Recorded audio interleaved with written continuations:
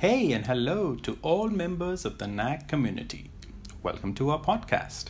Some of you might be here to figure out what this is. Others might like to take a listen to what topic there is. Even others might want to know why this is. So let me try and answer all these questions. As you already know, NAC promotes activity-driven learning. Well, let me take it a step further.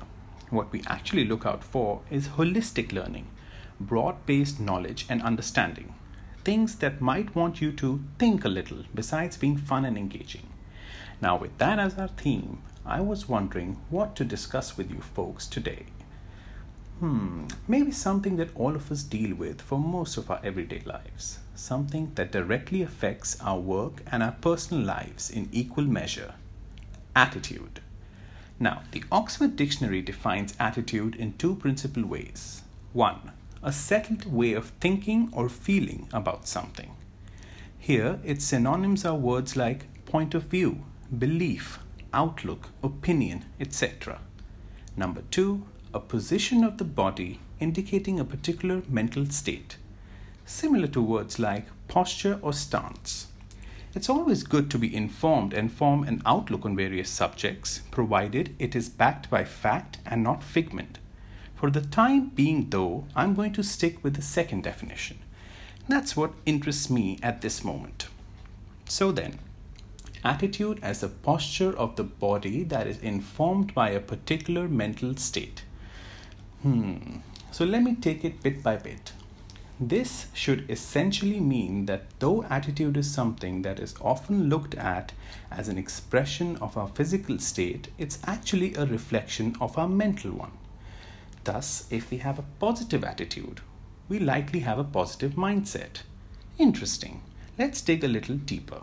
Now, if that's the case, attitude should be a thing that can be changed or molded over time. It's therefore not rigid but flexible. Often, our attitude is shaped by the environment we grow up in, the experiences we share, and even the challenges we face. But two people can have similar attitudes without having lived similar lives. We can work on ourselves over time to build a positive attitude towards our work, family, friends, and life in general.